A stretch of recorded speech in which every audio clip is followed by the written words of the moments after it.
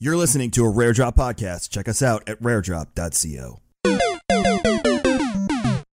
Hello, everyone. I know you've been waiting for a very long time to be involved with all of the amazing things that we're doing at Rare Drop, and now is the time. We are introducing the Rare Drop Patreon, so if you've ever wanted to get involved with experimental content or being at any of our podcasts early to listen in, well, all of that is available in the new Rare Drop Patreon. Check it out.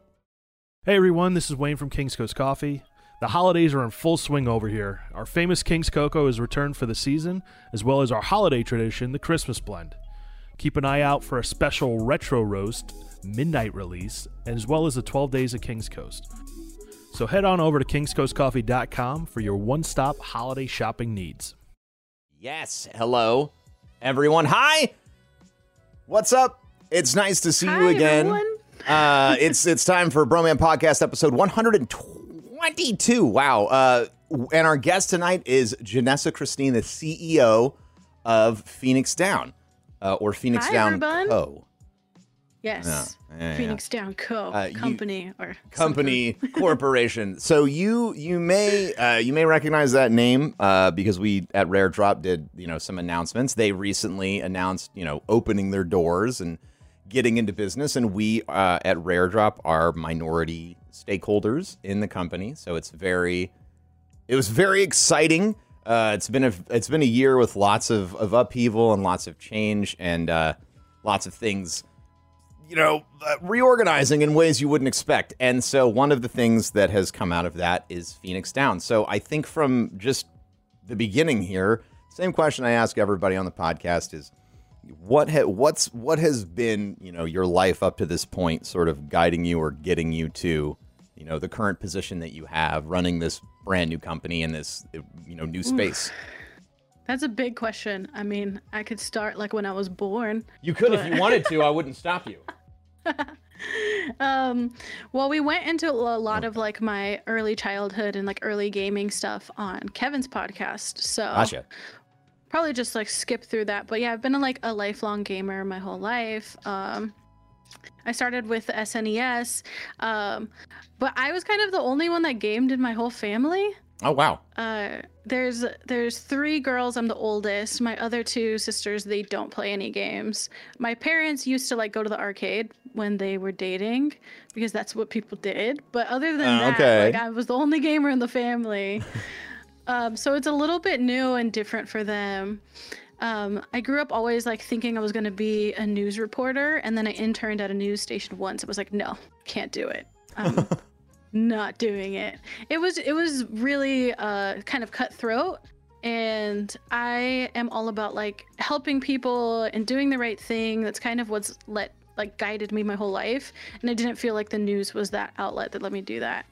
So after college, I went to college at UCSD. I studied communication and I minored in writing and theater. I was the first in my family to go to college, which was like this huge thing for them. I like to brush it off like it's not a big deal because I'm like, student loans, but I kind of realize it's kind of a big deal. First one to college is a big fucking deal. Yeah, I think for my family, I think I was, my mom was the only one that went to college from her group. And then, I was the first grandkid to go to college. And there are a lot of grandkids. So you have a big family, too. I wouldn't say we're close. I have a very large extended family. But that whole thing is, like, unfortunate and weird. I have plenty of cousins that are older than I am. And I am the first one that went to college. So, like, they're from rural Illinois. You could probably put the rest of the pieces together.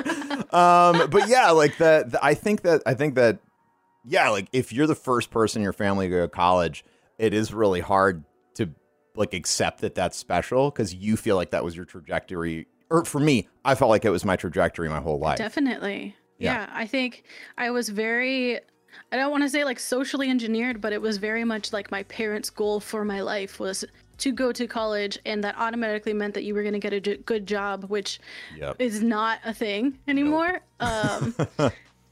But yeah, there was through a lot of sacrifices from my parents. That was like the main thing. I don't know if I'm supposed to. I should probably check with my dad, but my dad doesn't even have his GED, which is like was a complete family secret for a long time because I think that they thought that it was going to be we were going to look down on him or something, but he's a very successful guy. You know, he's like at the top of like a construction scaffolding company. So Yeah. But it's funny to look back and realize this and then find the meaning in it, because I'm very much a proponent of you don't need to go to college to be successful, but at the same time, you know, I should probably be a little bit more appreciative of my hard work, I guess. Yeah, well, it's, you know, for college, like, it's hard. I think that you brought something up for me that was definitely the tone of my high school into college was like, you're going to go here and you're going to get a good job. Like, my dad was a company man. Like, he worked at, his goal was to always become a company man, and he did independent contracting for a while. And then when he finally got, it took him like 15 years, but he finally got a job, and he's stuck with that one company for like 2 decades at this point. Yeah. And it's crazy because he used to give me the same advice, like, get an education and then like work for a company and then they'll take care of you. And I'll never forget, I was like 23 or something. I was back home for a thing, and he literally said to me, he's like, Ben, I wanted to change a piece of advice I've given you my whole life. Don't trust any company. They're not looking out for you. Like, he's like, I see what everybody's doing, and I see all of you graduating with these degrees that I wish I had at your age, and none of you can get a job. He's like, I don't know anymore what you're supposed to do, but it's not what I did. I love that he like went back and retconned that. He did. You know? He's a guy that he always, if you present him with good information, like, he's always going to change his mind. Yeah. Even if sometimes he's stubborn, but I had this similar situation, and it's skipping ahead in the timeline a little bit. Yeah. But when I told my dad that I was going to try to create a company, he's very hardworking and very safe. And for like the first time in his advice to me, he was like, you know, I worked at the same company since I was 18 years old. I've like never left, and I don't have a retirement. I feel like I work harder than most of the people there that own it. I should have stepped out and created my own company years ago. And if you want to do it, we'll support you. Like, you can stay here. I still live at home. Wow. But like, that's awesome. It was very nice to hear that they were supportive of this crazy venture. Well, yeah. I mean, it's always scary when I think to parents, because I had a similar conversation. Well, I was discouraged when I just told them that I was going to go full-time streaming. But I mean, they changed their mind now. We didn't talk for 2 years afterwards. I think that helped. They were like, we think this is a bad idea. And I was like, cool, talk to you when it's not. And then, you know, after I was full-time. And then I met my wife, and she was like, you should really talk to your family. And I was like, fuck them, for like a year. And then, you know, she slowly got me to start talking to them again. But it was a rough spot. So it's really cool that your dad had the insight to be like, you know, I wish I had done this. So, you know, I'm all in for supporting that. What is so kind of moving towards starting the company, what did you have in mind? Like, when you were going into creating this, you were like, I want to build a company that does X. So like, what was the goal and like the differentiating factor between, you know, what you wanted to do and what was out there already? It's kind of a big question. It's okay. Yeah, I know. When it came to Phoenix Down, I don't know. Like, that was the question. Like, what are we going to do here? What can we do here? I knew that I wanted to help people. That's what I've done in my content creation, like, career, from when I started out as a streamer to like helping out with stream teams. I helped coordinate and organize a lot of events, and just like networking, getting people together. And then through my work at OPG, it was always this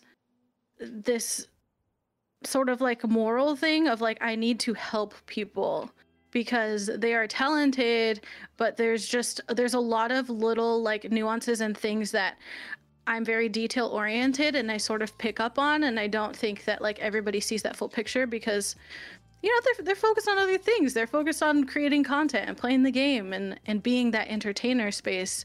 And I like to say that some like an outside perspective kind of person can almost like understand your community a little bit better than you can because Totally. you're too close. So that was the thing. I didn't really, once I left OPG, which was a whole controversy in its own, I just thought that maybe I would sit back and like do some like personal helping people, or I would stream myself and just do the GameStop thing because I do host for them. Yeah. But then this opportunity came by and it was so like big and such a big opportunity, but also it would allow me to help a lot more people at scale with a bunch of great people around me that quite literally lost their jobs. Everybody like lost their job in this situation. Yeah. So saving that and trying to make it better because I believe that we can do this in a better way was my motivating force. That's awesome. I think that anything that sort of starts with a genuine desire of like, I feel like that I can add my perspective to this and it will make it better. Like it usually, like I always feel like that approach yields really good results, because the other approach is that it's like, I'm going to go in here and change this, or I'm going to like whatever, like I see all these problems and I know how to fix them. And like sometimes there are people that are that smart and they never make mistakes, and that's dope. But I think that for the other, you know, others of us who live normal lives and don't have that kind of magical brain, it's super important, I think, to go in saying, especially the beginning. And I still, this is a behavior I've tried to keep. I guess ever since I started streaming, is like I don't know what someone else could possibly teach me, and if I go in with like a set intent and like no desire to learn, or just like share what I do know or what I think and then just shut the fuck up and listen, you miss out on so much. Like you miss out on every, like on these perspectives that people have. You miss out on things that could help you change and make life easier for people. So that's just really cool. And like, you know, not that you're surprised, but it's one of the reasons why I'm really excited that we're in business together. I'm so excited too. So what is it like going, you know, from saying, okay, I really want to start this management company, or I want to try and find a place for people to work that are now out of jobs. That was a big desire that we had as well. After everything sort of fell apart, we were like, there are a lot of really fantastic people with incredible skill sets that are just like about to go into the wind. And that's heartbreaking to me. In the middle of a pandemic too. This wasn't just a normal year. Yes. Yes, I am aware of all of the really awful circumstances. It has been tough. And so like the desire, I think initially that knee-jerk reaction of like, I want to make sure that everybody gets to keep doing what they like to do, is like, it was super important for us. And then we heard, you know, about what you were all trying to do. And so we said, oh, well, that's perfect, because we don't. And this is something that I think is probably some of the best business advice I've been learning, is like, we don't have every skill set in our deck, nor do I have the desire and interest to continuously add those skills directly into our company, because eventually you become so diversified that it's pointless. So like I've really, it's been fun for me towards the end of this year to find super high skilled individuals that are doing unique stuff, people like you and others that have, you know, taken a look at the space and gone, okay, we think this is how we can set up for what's next, or this is how we can set up for things to be more equitable or more fair, and things like that, which is, I know, is a big focus that you have, you know, been trying to work on. And one of the things that made me the happiest when the announcement was out was people were like reviewing the contracts for Fenix Down, and like I can't remember the last time someone was like, I like this legal document. Boy, oh boy, is it good. And right? But you know, seeing things like reading that thing. Boy, that was great. It's so fair and equitable. I really feel like it's fair for all parties involved, which is how everyone should feel with everything they ever sign. So that was really exciting for me. That was exciting for me. I didn't think that meeting with an attorney and like building this agreement from the ground up was going to be so exciting, but it was very rewarding, and it helped us realize that we are doing like a really good thing here. And it, especially from like the content creator's perspective, this seems like a very no nonsense, like of course it should be this way, but the sad reality is it's not. Yeah. And I know we're talking in like generalities, but just trying to be like a bit more specific for the people in chat. Like when you sign with like a management agreement or an org or an agency or a team, a lot of times they don't allow red lines, they don't allow corrections, they don't allow things to make the contract better for you. It's very one-sided from a position of power. Like, here's my team, and we're gonna make you famous in a sense, which isn't always true. Sometimes it's true, I guess, but yeah. And so they act out of this position of power and then say like, well, if you want better terms, then you can just like take it or leave it type of thing. And that's not where we wanted to be. A couple of things in our contract, we have like a 7-day, you can exit for any reason policy. Like, I don't want to lock in anybody into working with us for a year or 2 years, or like even just like 60-day notice. If you don't want to work with us, then like go be free. I don't see like forcing people to stay. That's actually really cool. And I wasn't aware of the 7-day thing. One of the frustrations on the content creator side of things with contracts like that is when you sorry, this is actually a good question in chat before I go on to my comment. Peardman asked, so they don't allow objective evaluation of the contractor relationship. I'll speak to my experience after you go first. After you I share. go first. Okay. There's some people that will allow you to overlook it with an attorney. There's some people that make you sign an NDA that says that you cannot share it with an attorney before. I would never suggest signing an NDA like that, but that is definitely out there. I don't have people sign NDAs when we start to talk about whether we're going to work together or not, because I don't really care if people know about our percentage, what we take. Like, I think it's competitive, and I think that should be common knowledge. If anything, it makes us more of a competitor in this space, but people probably don't want you talking about it because there might be some people saying that's not fair, or that's too much, or that's not right. Yeah, I definitely, that's certainly from the contract side of things. If you're asking, if you're from another industry and you hear us talking about contracts like this and you think, wow, like that would be illegal for my IT consulting firm, or that would be illegal if I were to do that on my construction site business, like that'd be illegal for my, hiring lawn mowing folks and things like that. But it is standard practice in entertainment to sort of play these weird legal games and obfuscate things as much as possible. And I mean, like, and this is something I always bring up on the podcast. Everybody does business differently. When you look at people who are doing like that, the edge that they're trying to keep is obvious, right? So like you can understand why they're doing it. And so I try to never like devalue the way someone else plays the game. However, that doesn't mean that you can't play the game better and in a more equitable way. And so transparency in my mind is a huge way to do that. I've sat down with very large companies and I have gone over their contracts. These are people who, in meetings, they claim to respect me and my work. And then when I come back and I say, okay, well, since you respect me and my work, these are some things that I'm not comfortable with in this contract. And then it suddenly go from someone who, we respect your work and we really appreciate you, to you're the fucking problem. You need to get over yourself. And so, and it's crazy how quickly you go from being admired to hated. And to me, I've had a couple of contract negotiations where I've seen that moment happen. And I was like, oh, everything before this was a game. You're angry that I called your game out.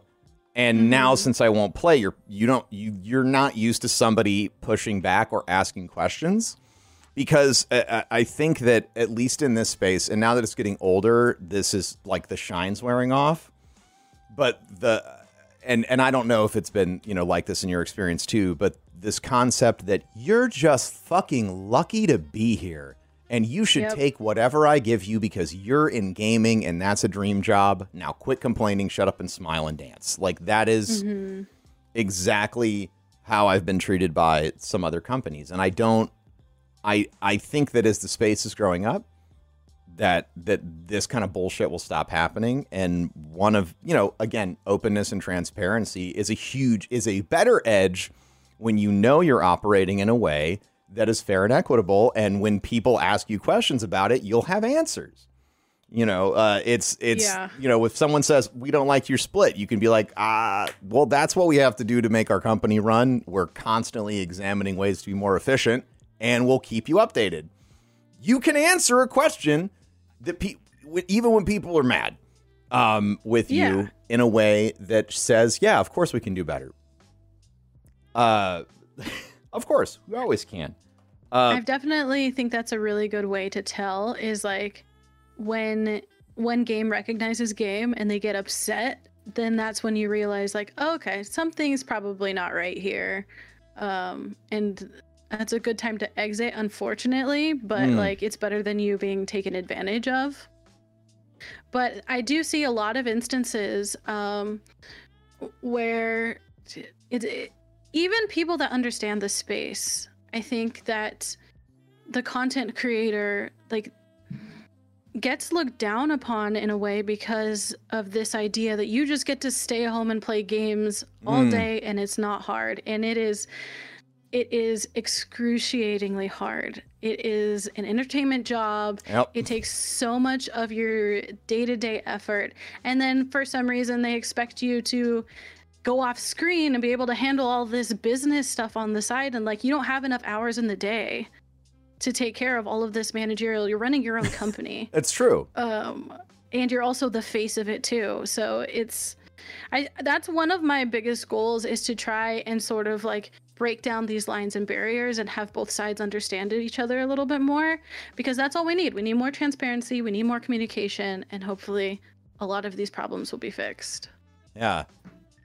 Yeah, like I actually totally agree. That is an incredible, perspective. When everybody understands what's going on both sides of the table, things are great. Specifically to your comment about not treating streamers correctly, I stream. I'm Professor Broman. That's where my social profile came from. I also have 3 businesses that I run. And those I did not get because I am good at playing video games. I got those things because I'm good at being a business person. And so now one of the things that I've been running into this the whole time, and usually people only make the mistake one time. And then they work with us afterwards, of treating me like I'm just a streamer. So if I ask like a CMO question, where I'm like, I need to see, this data or that data or whatever, and, somebody on the call will like balk and be like, why is this streamer ask? Like, they don't say it explicitly, but suddenly a very commonplace ask for the domain that I'm functioning in becomes a problem because of the other job I have. Like, I'm not out there trying to operate these other businesses as incredibly complicated fly-by-night information data gathering services on other broadcasters. It's an incredibly inefficient play. And if you think I'm that dumb, like, I don't know why you emailed me to do business with me in the first place, because that's really fucking stupid. But like, it's difficult when all the skill sets that are necessary to stream, whether that's like pre-production, post-production, live production, community management, and then like fucking depending on who you're looking at, like social media managing guru. Like some people's socials, like they're pristine, like their output levels are absolutely nuts. And it's just stuff I've never been able to come close to. So it's very interesting. And one of the things that I think will be fun to watch over the next 5 years is going to be, there's going to be a lot more people like me who get old. and go, you know what? I would like to do other things. What? You know what? I'd like to do other stuff, but I want to stay associated with the space or whatever. And so I think that essentially like this graduating class of people who've done this long enough that they've done it for a decade. They've done it for so long that they would be a journeyman or a tradesman if they were in like a guild. So yeah, I mean, like if you were a plumber and you've been doing it for 10 years, you get a fucking raise for being a plumber for 10 years because people's like, look, this guy's seen everything. He yanked an alligator out of a sewer. Like, of course, he makes $50 an hour now. So, like, I think it is something that would happen in Florida. It is. But like that, I think that as the knowledge base from streaming trickles out, and whether it's making your own companies or beginning to work for these other companies as they engage with the space, my hope is that anyone who does this kind of gets recognized, any content creator anywhere gets recognized as somebody who has a very powerful skill set that would be an asset to pretty much any company. Mm-hmm. I think that people are definitely getting there now, and COVID definitely helped also because, we really got to shine as this expert in how to do live broadcast. Meanwhile, like, not to shame anybody that has a Logitech C920 because there's still a very solid camera. It's a great camera. But like everybody couldn't get their hands on one, right? Yeah. Because everybody suddenly needed one. The scarcity. Yeah. The scarcity for streaming equipment hit so hard and fast. I was like, I'll buy this. And I was like, because like I just go on Amazon if I need a part or if I'm like, oh, I want to reroute this. Try to buy something. And I was like, what the fuck? What do you mean this is out? This webcam's just gone? There's no more in the world? I would wait for when it went on sale. What do you mean it's $200 now? Fuck. Yeah. Buying a webcam for the goddamn... Oh, my God. Yeah. Yeah. So COVID definitely accelerated a lot of the online space. It brought a lot more viewership to most streaming platforms, and then one that unfortunately shut down. So R.I.P. Mixer. You will be missed. We'll remember you. We will remember you. But like, COVID's been really good for streaming, but it was a forced education for anybody who thinks streaming is easy. Yes. This whole year, I have had people in my chat that are like, hey, because they know that I'm a business person. Hey, I run like this business. We want to do live streaming. What do we need? And it's, do you have any, you have any idea what you just asked? Asked. I had a friend ask me this and it was just like, okay, I kind of want to get into this. And you're like, okay, well, let's, for starters, do you have a computer? And then usually the answer is no. And if it does, it's like an iMac or like a laptop, like an Apple laptop. And you're like, oh yeah, that's not going to work. Like you're going to need a beast. Even just explaining that situation, like my mom, she does acting, and she came in and just asked me like, I need to get a microphone. Should I, all of my friends sound so professional. Should I get this like Blue Yeti or something? And I was just like, you don't even know what you just asked me. Like, yeah. What is your budget level? Like, how big of a setup do you want? Like, it's so complicated. When people ask me in chat, I'm like, okay, so like, what kind of business is it? How often do you want to be live? Who's streaming? Like, where are they streaming from? Like, you have to answer all these questions before you even like can buy a piece of equipment. Mm-hmm. Can't I just do it from my phone? Maybe you should try it first before you invest all this money. Yeah. Because it can get expensive very quickly. Like, oh. Yeah. But I do agree with you in a lot of ways. Streamers got a lot of respect, and everybody is sort of realizing right now how difficult it is to stay in your room all day and not have these social interactions, and the mental health effects that it has on you to do this. So it's good in the fact that like people can empathize now and respect that, but I wish they didn't have to learn through a global pandemic. Yeah. But if I'm being optimistic about the situation, Yeah. I think I think that's for me that kind of leads on to the next question the next set of topics that I was super interested in talking about is, so we discussed all these skill sets that streamers have, and I think a lot of brands right now look sort of like directly to like the sponsorship stuff. But a pattern that I've seen show up this year is there have been a lot of creators that have sort of joined organizations or taken on second jobs assisting groups get online or start streaming, or working with them to build out a more robust streaming platform. We've seen the companies that were ready for this, that like already had remote capabilities, like looking at you, Bungie, and a lot of other studios in the gaming space they just had it. Like they just were doing live streaming as part of their deck for so long. Warframe is another great example. Digital Extremes, holy crap. But now, like, these other organizations are realizing, like, oh, that's why they have a whole production team. Like, that's why there's, like, 5 people at the company, and their whole job is, like, assets, AV, audio, design, whatever. And so that's been really cool. Is there, are there any other kind of emerging trends that you see in gaming that you're kind of interested in for Fenix Down?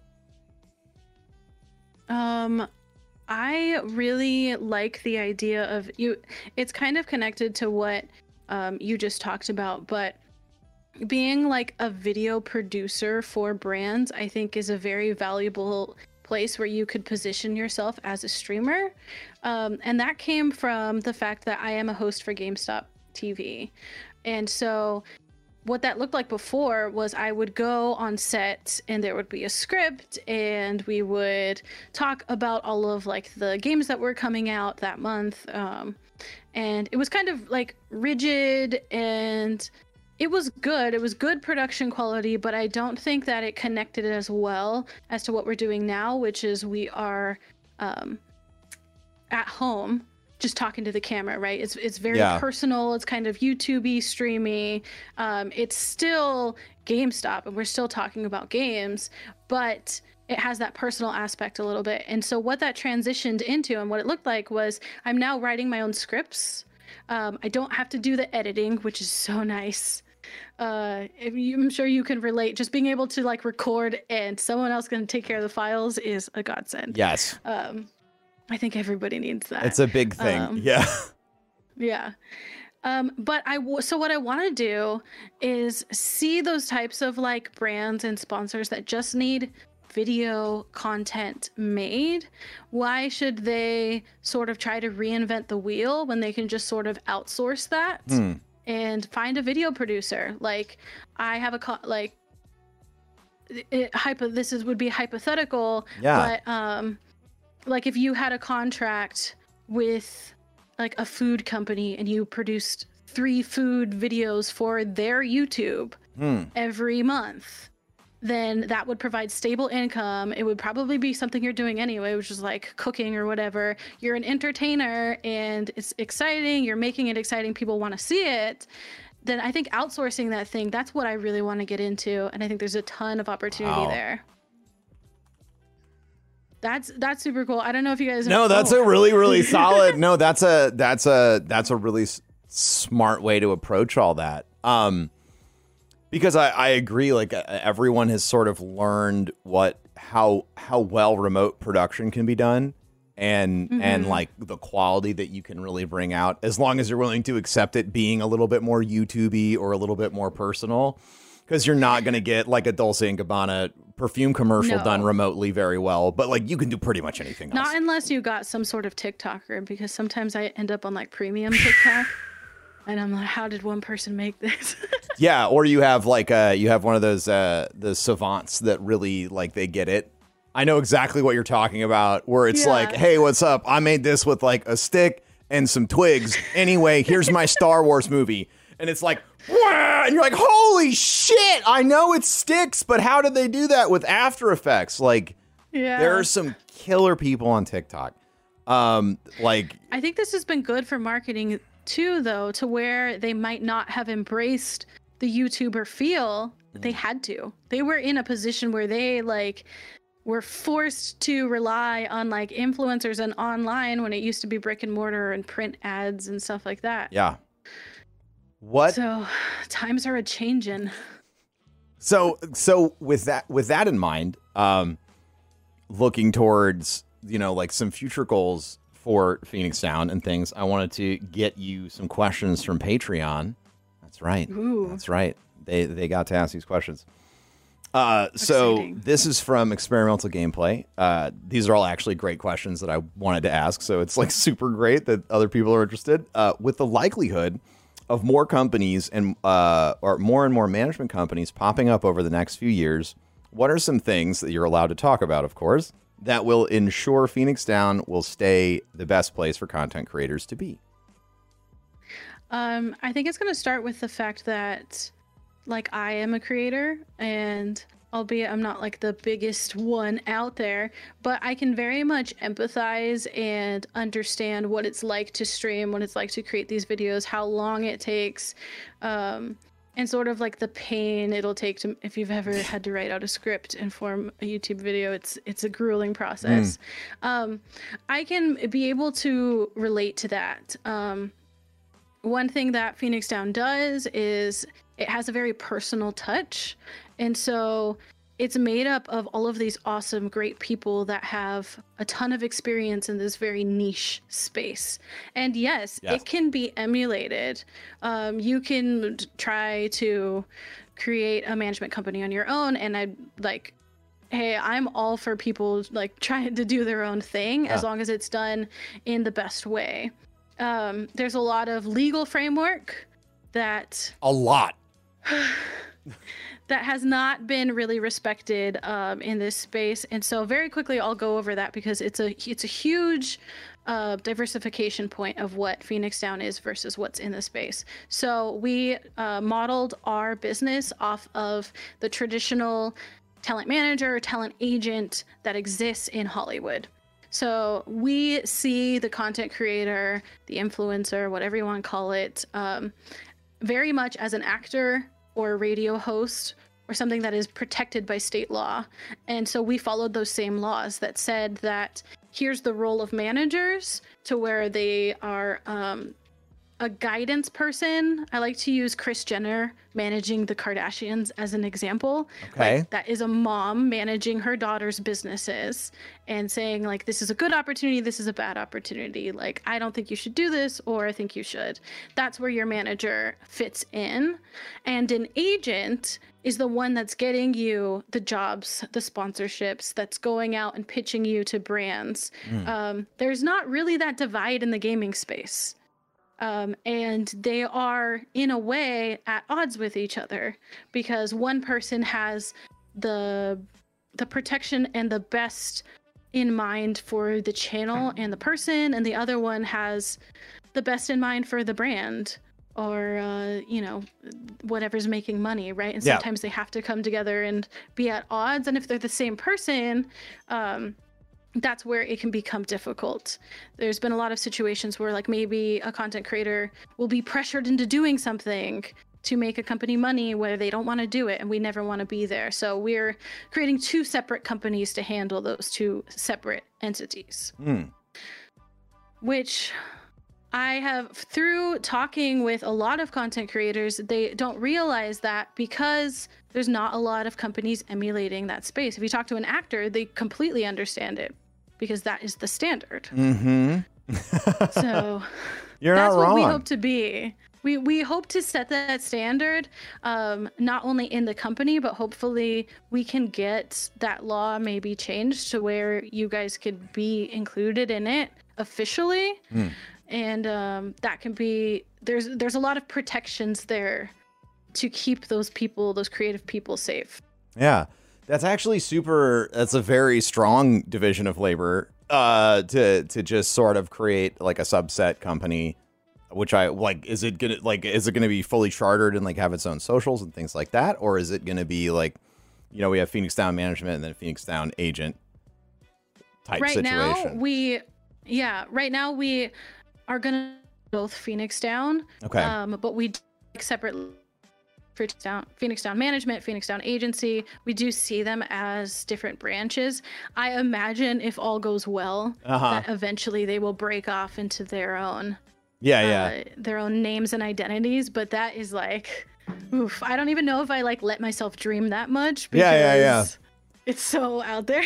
That's awesome. This is great. That's what happens with CEO talks. And then like marketing, I have to understand how to talk. And so like you have to have an answer to that question because that's people are going to ask. They're like, well, you said two separate companies, but you're not two separate companies now. And like we ran into this with King's Coast a lot when we got started. Everyone's like, well, why don't you do this or why don't you do that? And I'm like, well, everything you said costs money. So and there's, there is a growth curve where, unless you get a massive capital infusion from an investor, this idea of, spontaneously hiring the 10 people that you need to do like the jobs that are coming through the door, as perfectly as possible and all this other stuff just doesn't happen. Small businesses, it's a struggle. and when you're getting started, it's definitely tough. So, but I love that. Yeah, no, you stay focused on, focus on whatever you need to. I'll be here to dream for everybody because that's like what I do. I think that that's really cool. Just to sort of, and this is what makes me excited about it is like the thing that's come up in chat the entire time we've been talking about contracts is people say, oh, I work in music. This is horseshit. Or like, I work in whatever. This is garbage. And so the fact that you're saying we want to emulate the standard that Hollywood and these other companies have created and tailor it to legally, do it with the right legal framework and then tailor it to what the needs are for content creators is awesome. And I definitely, I agree. I trust you to do it because you're a practitioner. And I think that, and we were talking a little bit about this, I think, before we got started, that when you're a practitioner and you start a business, you have like a double-edged sword because you understand very intimately the needs that people need on the ground when they're making content. Like what is blowing up on people's OBS screens right now? Like, that. Yeah. You don't know that unless you are streaming every day. You don't know what games are trending. You don't know who is naturally trending up or trending down or where the target audience is or what games are doing, whatever. Just by existing in a space, you can learn so much. So I'm actually super excited to see how you're gonna like apply your mind to that. Because that's something that became very valuable when I worked at OPG. It was sort of like I didn't even realize what knowledge I had learned through streaming. But once, a sponsor wanted a logo as an overlay, like during your sponsored segment, and nobody knew how to put it into OBS or like what streaming platforms people were using, it was very obvious to me because I had been there, I had done it, but the people that like I was working with had not, they're like something as simple. I always like try to translate things to sort of like tangible things because I used to watch panels and like not understand anything that was happening. No, yeah, examples are great. So one example was a brand wanted, I can't remember, it was a file type. I think it was like a .mov that they wanted to be played on as an overlay. Like it was an animated rotating thing. Yeah. And I was like, I cannot do this. It doesn't have a green background. Like, why is this not like a WebM or something static? Or maybe we can like upload it to like Streamlabs or Stream Elements to play, so that way it's just like a browser source. But what you are giving me, this MOV, this might be fine for YouTubers, but I can't put it into a stream. Yeah. And I don't think they even understood what I was saying. I mean, it's true. Like the hardware and software restrictions on the finer points of production are incredibly different when it comes to live environment versus post-production. And I think this is what everybody's been learning this year. This is what we've been learning, like talking to charities who do radio and TV ads all the fucking time, and they're trying to start streaming. Shit that works in a post-production environment does not work in a live environment. It has to be done. It has to be set up, like you said, right file format. It has to be set up in a different way. Oh, you want this to be the background? That means we need a layer of the person you're overlaying in front of this with a transparent background, or the ability to make it transparent so that you can see this background because you gave me a video. Right. You know, and that is like a huge important point. And I'm very thankful that so many people are learning about that. But it is, yeah, I can't imagine somebody, I mean, I've gotten assets before and I'm like, can't use it.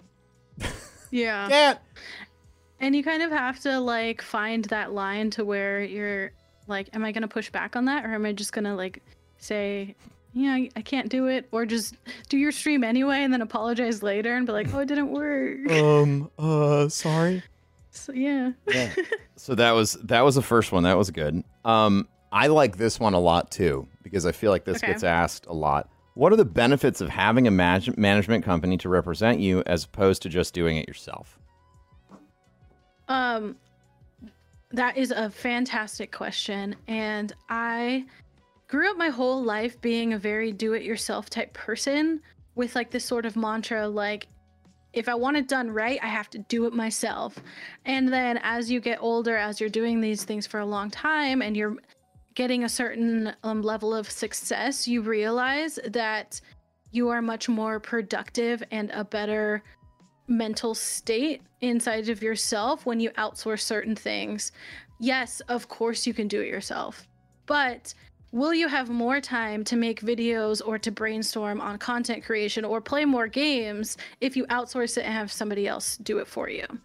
I never want people to work with Fenix Down or any management company because they feel like they don't have the skills or knowledge to do it on their own. And that's one of the things that I want to focus on. Fearless in the chat is Oliver, and he's going to be in charge of content for Fenix Down. Hi, so Oliver. He's going to be writing. Yeah. Hey there. He's going to be writing like the blog posts and everything that we're going to be creating to help the people that we cannot manage yet. So that way, you know how to fill out an invoice, you know how to get a baseline of where you feel like your sponsored stream rate should be. So that way, yes, you can do it yourself. But when you get to a place of success and you realize time is valuable and I want some of my time back, then you'll be able to hire a company like us to be able to do it for you. Yeah. I think that idea of transacting on time becomes so important. Especially as a creator, I think when you get started, you don't realize that you're transacting on time. Like your output's directly tied to how much time you have to do it. So, you build systems, you build like ideas and concepts, you put them in place, and then you start your thing. Then you grow. And those systems, every inefficiency gets pressure put on it as the quality has to increase in other areas, or you want to attempt to do something new, or you have to take time to invent something fresh. Like I don't envy YouTubers, like spending 10 hours a week on Google Analytics to try and figure out what titles you need to put in your Among Us video, because if you don't do it right, it's not going to trend like it did last time. Last time you got 10 million views. This time you use the wrong keyword, like you don't make the right joke word, and it's not in Google Trends. You get less than 100,000. Like I would rather throw up. Like that sounds awful. So there's so much that you do, and so transacting on time to give people time back's huge. But and this is something that I would say for me that the management, like working with a management company, is super duper important and helpful for. I think that as you grow, you can begin to like hire, like you can hire yourself an assistant, you can do this other stuff and all this other stuff. But what people don't realize is you are taking on a lot of responsibility when you begin to bring on employees. And if you don't have like leadership skills and you don't have effective communication, that person is going to be essentially worthless to you. The idea of working with a management company where it's like, okay, I don't have to hire this person. I don't have to worry about whether or not I can trust them. I don't have to read resumes. I can work with these people who have a track record of giving other people their time back. And I can now talk to them about what time I can get back with them. That's sort of when I go into meetings for a lot of stuff we do, I like to think, how much time do we have? How do I give whoever we're talking to as much time back as I possibly can? You know, whether that's like a giant organization or a small one, that's one of the things that we operate on, is trying to give people as much time back as we can. So it's like, you're a charity and you're incredibly effective at operating like in that lane. So like, what can we take on? Like, what can we do for you so that you get to spend, so that your executive can spend 5 more hours a week focused on just fundraising or whatever, so that we can produce this and give your time back. Because when you can make it all about that, you really start to come up with ideas that they're new. Because one of the big things we've done, or I've done this year, is learning how to like leverage technology to save time in AV production or community-based content and things like that. And there are some really cool pieces of software that are going to start like making it to like 1.0 versions of the market that are really going to transform how people are transacting time for content creation. And so, keeping an eye on that, like, I love working with a management company when, when I didn't have one for a while, like there was a lot of things that I never had to take on myself, and it became very overwhelming very fast. And it was happening in the middle of a whole bunch of other bullshit, which just sort of amplified how difficult it was. But I had to like learn how to do my own invoices. And I know you're thinking like, oh, fucking first world problem. But like, what you might not know about me is I have like a host of learning disabilities. Dyslexia is one of them. Trying to do a appropriately formatted Word document or PDF form that has all of my information right is like climbing Mount Everest. Like, it's very difficult for me. Like, that is a deficiency that I have, that I openly admit, because I think it's important to realize that like there are some things where it's like, oh yeah, for me, I can whip out invoices. It took me like 30 minutes. I just learned how to do this. For me, it's like an 8-hour endeavor. I think the first set I had to send out took me 3 days of working on it.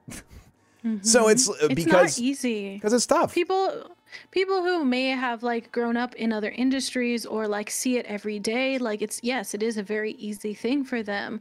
But in a lot of ways, this is like the first time that you're coming across an invoice, and like even the practice itself, I'm just like, why? Like, you signed a contract, you know how much you owe me, just pay me. Like, it's easy for us to get in that mindset too. Yeah.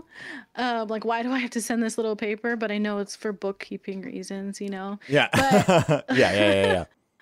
Even myself, like when I had to learn how to do invoices myself for GameStop, and I was like, can we just not? And then you spend all this time making it, perfecting it, and then you get an email that you like transpose the numbers, or you have some sort of wrong number, and it's just like demoralizing. Like, oh, great. Yeah. Like, it's gonna take me another 48 hours to edit that because I can't do that right now. You want to know fun? I actually have a really fun story about this. This is before I even started streaming. I once printed 100 business cards with the wrong, with my wrong cell phone number on it. I actually put my social security number on it instead. And I handed those out to people. So, that was tough. Whoa. Yeah, it was tough. Huge. Yeah, I was like, I think I was like 23. Yeah. So like I've done real practical damage to myself with my dyslexia and just being like, I'll handle it. So I really prefer to not. So there's a lot of those stories where either like yourself or another company like inadvertently doxed yourself. Yeah, that's not good. That's terrifying in our industry. Yeah, I mean, you like that. And and that's a whole nother side of things. Like, you don't want to accidentally leak your own information, that like you don't want to do all this other stuff. There are an insurmountable amount of pitfalls. And I think that going back to what we were talking about at the beginning, there are people in the industry that look at everybody's, I guess, naivete and like lack of knowledge or ignorance as an opportunity to get one up on them, or to, get an edge and sort of make the best. You froze up for a second. It's all good. They try to get an edge on them, like saying, oh, well, you don't know. Well, like, you're going to learn. Like, they'll figure it out in a year. But for now, like, let's take advantage of this person. It's the school of hard knocks. Life's tough. That, this idea, I have a huge problem with this cavalier idea that absolutely everyone should always just look out for themselves. I'm a huge believer in, like, independent personal responsibility. But I believe that like the responsibility of anybody who owns a business is to operate it as fairly and as most equitably as possible. And so I think we can all agree that the concept of taking advantage of somebody's lack of knowledge is not fair or equitable. No, so I don't know how like people are okay with that. And I, even in my early career, I took it upon myself to point out certain things to my friends and just say like, hey, this link is broken in your panel. Did you know that? Like something as simple as that, where some people would get offended. I think you have to reframe it and realize like, I would not waste my time if I didn't care about you and what you're doing. You know, so like that's something that like I'm constantly looking for those little things that will help people. And I think there has to be a reframing to realize, you know, I have more to learn. I don't know everything. And if somebody is pointing out something that could help me, then that means that they care. Oh, absolutely. And that's again, going back to just being able to say, whether it's on a company level or an individual level, to say like, of course I have room to improve. I might not know where or how, and that could be from lack of knowledge, lack of insight, lack of perspective from other people. Like it could be a lot of things. I think that for me this year, I try to think about like self-improvement or like dealing with problems. It's like if I get stuck, if I don't know what to do, it doesn't mean like I've reached the end of the road or I'm fucked and this is just who I am and I can't change anymore. It's that like I'm not looking at it the right way. And I think that whether we're talking about issues of business or we're talking about you know, issues of society and culture or philosophy, there is never anything wrong with saying, you know, of course I can do better. It might hurt. It might be really hard to say that sometimes. I have said that through gritted teeth more times than I can count. But I think something I believe fundamentally is I try really hard not to lie to myself. Like I try to only tell myself the truth, which is hard. It's definitely not how I was programmed. But if you refuse to lie to yourself and if you refuse to entertain ideas that aren't true, then eventually you'll get to a place where you can grow again. You can figure it out. And you don't have to be sort of constantly stuck in this place of being like, well, or like the opposite of trying to grow, which is like just defending your position and then dying on the hill, which is something that we see people do all the time. You know, and then you get entrenched in that place and then you become identified with that place. And then when you leave that place, it has a negative impact on your life. And so you have essentially like built a place for yourself to live that you didn't intend to just by failing to be adaptive. I lived a very long period of my life like that. And I hated it. It wasn't fun. Sorry, I don't know how we got on that subject. It's very like philosophical. No, I like it. I'm all for it. I think that's one of the strengths of being such a young company is that we are very adaptive, and we are able to say like, we don't know how to do that thing, but you know what we can do is we can create some hypothesis of what will work. We can do A to B testing and see which one works. And then if none of those work, we can just come up with some new ideas and then we'll know like whether that failed or not. But there's a lot of people or companies that get stuck in their ways instead of realizing that the world is evolving and social media is evolving at a rapid pace, that there's a lot of times where you don't know the answers. We don't know the secret magic solution of how to make a Twitch channel successful. Yeah. Yeah, nobody knows that one. No. Well, there's a lot of people that come to us and want us to grow their stream. And that is one thing that we have to email them and tell them, like, I have no idea how to do that. Yeah. I can take things off of your plate so that way you could stream more, but I mean, I don't know how to make you successful. I mean, like, even if we're looking at Twitch, I mean, even on Twitch, and you can extend this conversation to like Facebook gaming, there are just now coming to market what I would consider like the standard advertising options that you would get anywhere else on the internet. You have an Etsy store. Watch one Gary Vee video. He'll fucking tell you how to advertise the shit out of your store on every social media platform ever. You have a Twitch stream, that shit doesn't work. Now, like all the proxy plays work, right? But the direct advertising spending on, Instagram ads and Facebook ads does not convert to Twitch the way that you would expect, And I think live streaming or any live performance suffers when it comes to like advertising because you are never consuming it as an ad at its most potent point, right? Like you're not watching the ad live unless you're watching an embed, which is like something that has like companies are finally sort of bringing out these, business plans that like actually make sense and they actually give you all the data analytics of an advertising platform and you can customize it and you can target ages, you can target geolocations and websites and things like that. And you can embed on those places and bring people into your streams. There's a company that I've been like talking to and we've been working with behind the scenes to just sort of learn about, how they're building their ad product. And I'm really excited about all these things that are coming into space because it's going to give people options. It's like, hey, do you want to spend $10 a day advertising your stream somewhere that makes sense? Just like you would do for your Etsy store or like retargeting on your Google ads and things like that. So and the results are going to pay for itself. So it's kind of a no-brainer. Like, and it's, So like, so again, so the space we have so many of these really old problems and then so many of these problems that don't make any sense. Like I can't advertise my live stream. Like what? This is the internet, but like there's so like there are so many places where people are still sort of building the scaffolding for technology to like fit stuff in, and you know what, you challenging. just made me think of something. Like I think that there's a lot of people out there that believe that as long as you are like a good quality streamer, you will rise to the top, which is not true at all. It's going to rely on advertising and the people that know you, the people that you meet. But now we have such a good example of that, and that has to be Among Us.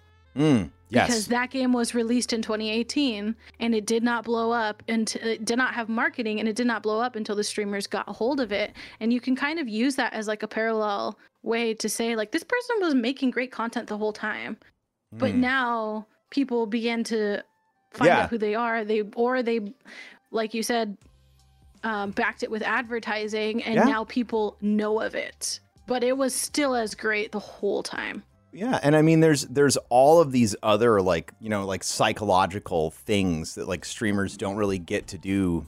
Again, like going back to advertising, like the idea that it takes like 55 impressions for a brand to be like to have a full impression. Like I understand this is a brand, it exists, it does this job. These are some people who work for them, right? Like, like that's the or that you like need to be in a game directory where you're at least getting 5 followers per hour in order to have positive growth on the platform. Like, or else you're actually doing like negative work. Oh yeah, that's true. It's crazy. Yeah, so there are so many like different like options and new things that are coming into the space that are super interesting. I don't know if we have any other Patreon questions, but I have, I guess, since we're kind of coming up to the last little 15 minutes here, and then I have to go eat dinner. Boy, how awful. Feeding yourself is hard. It's tough. Sometimes it is, though. Oh my God.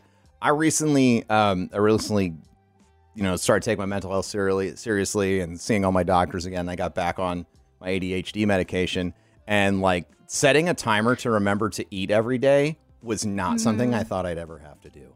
But I never thought I'd have to do that. Actually, something that I have been learning about and exploring, like this ADHD thing, because in a lot of ways it's very good and strong for like people like us, but there's just some common sense things that I don't do, which is like sometimes I don't have the time to eat.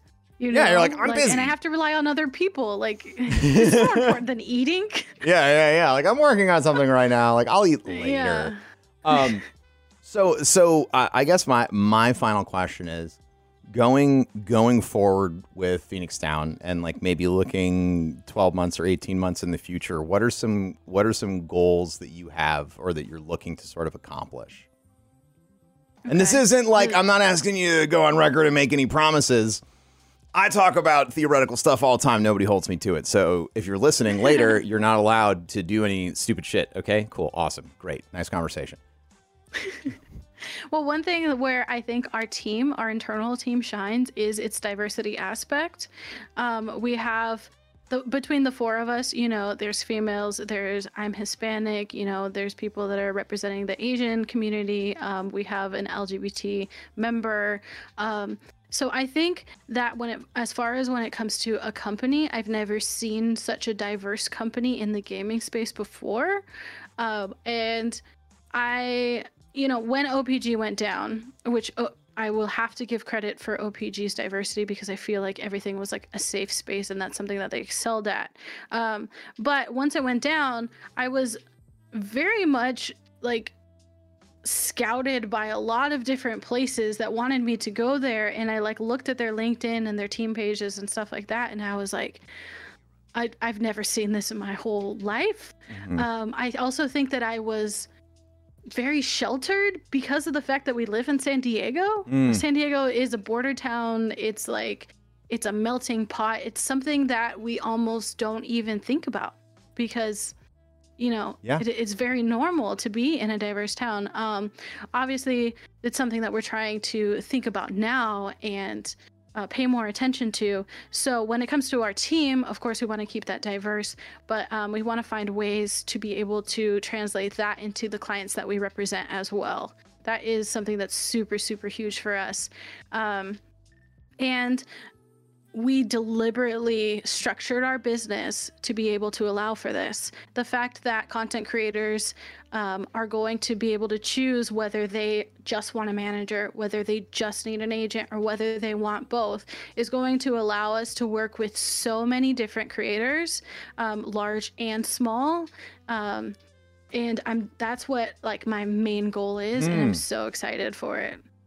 That's really I hadn't considered the I guess the capacity for work that you would be able to bring to the table when people can sort of pick and choose what services that they need, right? So if somebody just needs management services and it's like taking over their existing relationships and it's somebody from Phoenix Down is on their monthly calls for them and then making one-sheeters and making sure all of the data gets tracked, that's a completely different scenario that's more easily systematized than the idea of going out and pitching decks of creators to companies to try and get activations and things like that, which is a completely different skill set, and it takes a lot more time.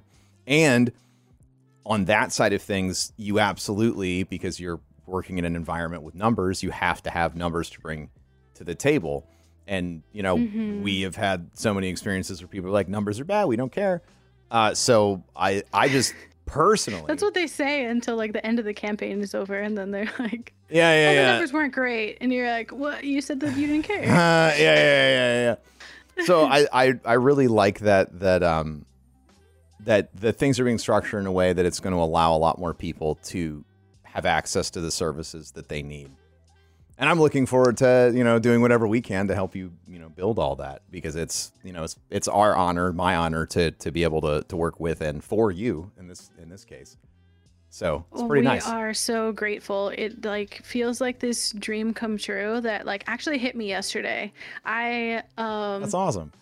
I have had like such incredible meetings this whole week, and yesterday I kind of like had a good like happy ugly cry, Oh, I know those. Yeah, I know. Oh, I am a crier. Yes. Yeah. I like broke down and I was like, so many people are rooting for us and we're like actually doing a good thing. Like, what is my life? I don't understand. That's but awesome. It finally hit me. And yeah, we're so grateful and thankful for the guidance that you guys have been able to give to us, and just like also trusting us to be crazy enough to be like, yeah, they got it. Like they know what they're doing. Like we'll see what happens. Feel like we're good judges of talent.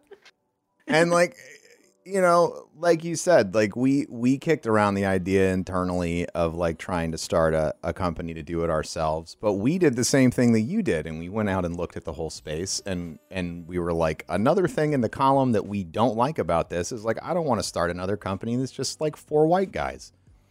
Yeah. You know, and it's like I understand that, like, who you associate with and like how you build your business and things like that, but for us, like, there are people who could do this better, and there are people with different perspectives, and we're already so involved with the places that we are involved in. And it's, you know, in my mind, I was raised that, you know, nobody eats until everyone has a seat at the table. And so for me, something that I've worked on a lot this year is like recognizing the advantages that I have in my life. And, you know, a big goal that I have is to take any of those societal advantages that I have and use them to make the world a more equitable place for anybody who's disenfranchised by the same system that's giving me advantages. Because that's what I can do. And, you know, because I want to rip it all down and burn it. So I am, you know, I'm really, really excited that you know, you have so much passion and you have so much skill and such incredible goals. I'm super happy you had like a week of amazing meetings. So it was great. Yeah. It was fantastic. I couldn't have asked for like a better support to come out of our launch. We were very worried that, I don't know, people would have negative things to say, or people would think that we're inexperienced, or maybe like even create some enemies. And I'm sure that's going to happen no matter what. But you always make enemies when you do business. I've learned that. Yeah, when you're trying to do the right thing, especially, and like, especially when you do the right thing and realize that like this might lower our profit margins. Like a company that even says that, you know, it's very brave, but it's the right thing to do. Yeah. So it's been great. Yeah, so more meetings to come. More meetings to come. Yeah, no, I'm super ecstatic. So you want to have a big focus on just continuing the growth of diversity and building a fair and equitable place, not only to work, but to be, you know, as far as your deck of people that you represent. Is there any other really big goals that you sort of have over the next, you know, 12 to 18 months for Fenix Down? One thing that like I think would be really cool, and I don't know how we're gonna do it, but like I would love to create like a media aspect of the company, because I love new media formats. I love vertical video. I know a lot of people don't like it, but I am such a fan.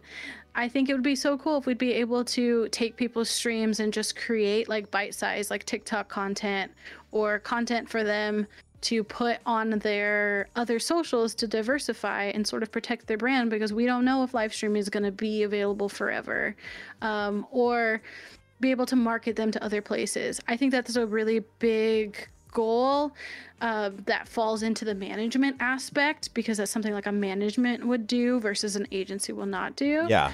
But that's one thing where I'm so excited about. And I also just like really love TikTok. Oh, I mean, TikTok is just great. Like, I think that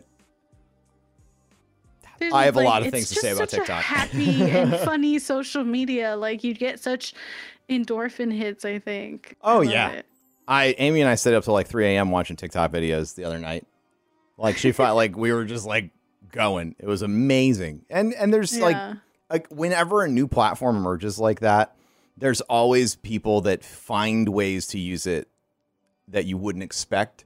And so much talent emerges that way because of, again, like, it's just the unique perspective that person is bringing to the set of tools that are put down in front of them, which is like one of the reasons why I love what we do so much. Yeah. Like, it's just like streaming is great. And I love seeing how other people do things. I have one more thing. Excellent.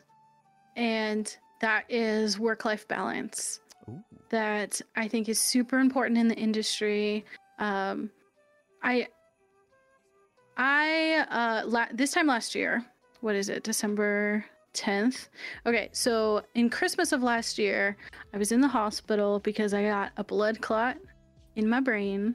That was a super, super scary time. Yikes. And I know that like you have struggled with your own health things that happened this year as well. It's been tough. And I think that my entire life I was kind of like a proponent for like sleep is for the weak.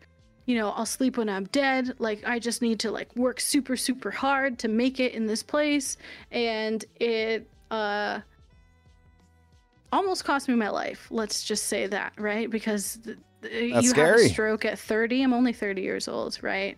I think that COVID in a lot of ways has forced us to slow down and slow our lives down, and I'm getting the most sleep I've ever had, which is weird. I don't know how I ever did it before, but that is something that I want to work on as a company and make sure that everybody's taking care of their health.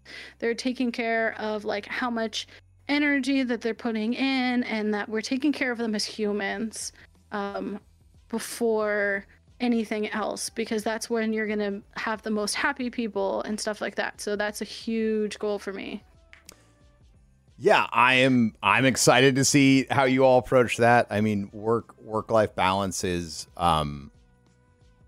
it's everything. Tough. It's everything. I tweeted this morning that, you know, what I'm proud about, one of the things I'm most proud about this year is that even on days like today's the first day I got to play Cyberpunk, right? It's a huge launch day. But I still woke up and I still like did my meditation and journaling and you know, exercise before I started streaming. And today is better because I did that. You know, and to me it's crazy how, and I'm still trying to contextualize this whole conversation in my head so I pick the right words, but like essentially everyone is so continuously focused on output, more content, more unique content, more novelty, more like whatever's getting the attention, right? That we don't, almost as if it's this limitless resource inside of us. But everything that we do is going to consume it's going to consume your energy, your creative energy. So like either you have to put systems in place to take the moments that you are already being creative and capture them and repackage them, or you're going to have to just continuously be creative all the time. And eventually you're going to run out of things to talk about. You're going to run out of new ideas to discuss or new approaches unless you are helping yourself expand. And so that means you have to have enough energy to learn, which is where I kind of started my year, was like, fuck this. I don't have any time. I don't have any, I fucking nothing. Fuck this. And so then I started with like meditating 10 minutes a day. And then I discovered the moments within the moments, right? Like I didn't realize like how much time I was quote wasting, or how much quicker my output or how much more creative I could be and get like 2-hour projects done in 15 minutes because my brain's just working better. So like I am a huge proponent of that. Something that's been big for me lately is trying to really hammer home the idea that if you're a streamer, you're a creative person. And if you're a gamer, you are somebody who enjoys art. And so looking at the entire space and trying to say like, you wouldn't just push a painter or a musician to just get it out the door. Right.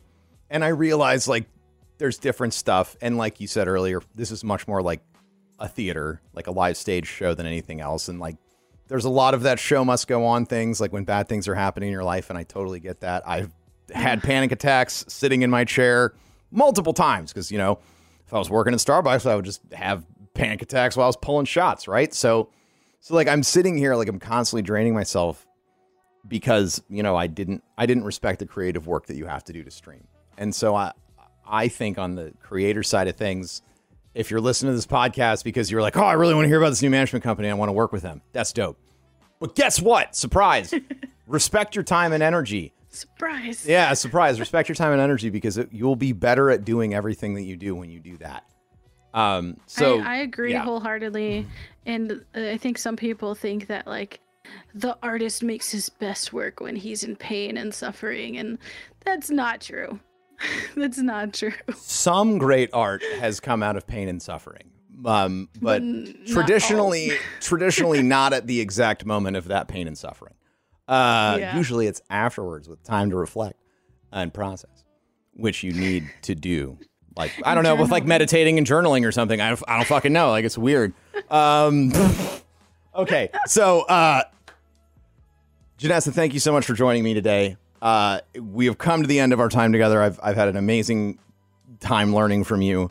And learning about, all the things that you're doing at Fenix Down. And I'm, again, honored to be able to work with you in any capacity because I think you're fantastic.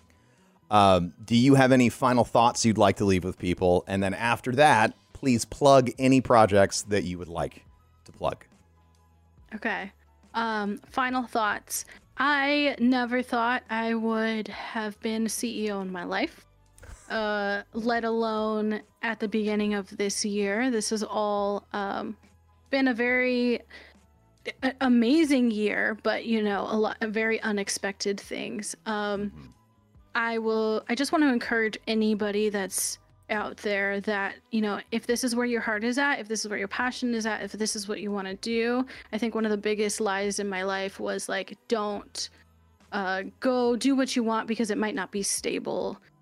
Job security is not a thing that exists anymore, and I think COVID taught us that, right? Definitely. And I also think that it's okay to say that you don't know how to do a thing. You just need to find the person that does, and invest in yourself to learn that thing or outsource that.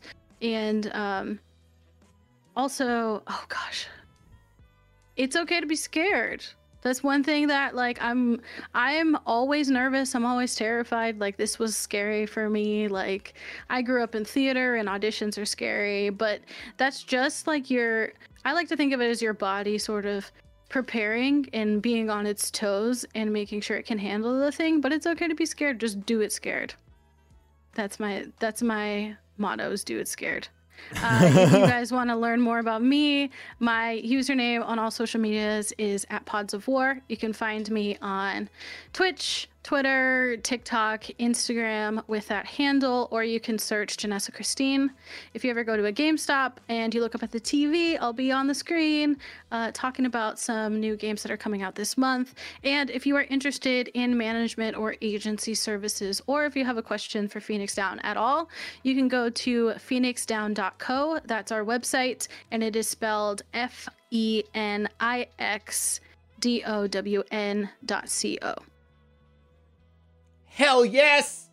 That's exciting. I am Professor Broman. You know all about me. I guess this is now also where I'm supposed to plug stuff. Oh, I don't have the list. I'm sorry, Patreon subscribers. I don't have a list with me, but thank you all for producing the show. You're amazing. We're still working on stuff in the back end to make sure that that's directly integrated into the stream and stuff. So I appreciate your patience and your support.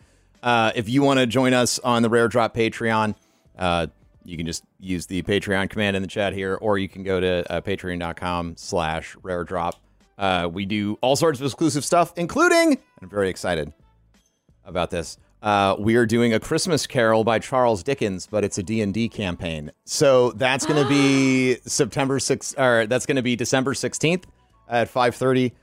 We'll be on Patreon, and then we obviously will be releasing it everywhere else as well, but patrons get to see it first, and also they get to see it live. So if you want to take place, or you want to take part in that, please sign up. It's gonna be a good time. So that's my pitch. As far as the podcast, if you enjoy this or you learn anything, please share this podcast. You can rate and subscribe. That's neat. But the thing I care about most is please share this with somebody that you thought of while you were listening to the podcast. Somebody who you were like, oh, so-and-so has been asking this. They should know. Send it to them. Text it to them right now. Okay.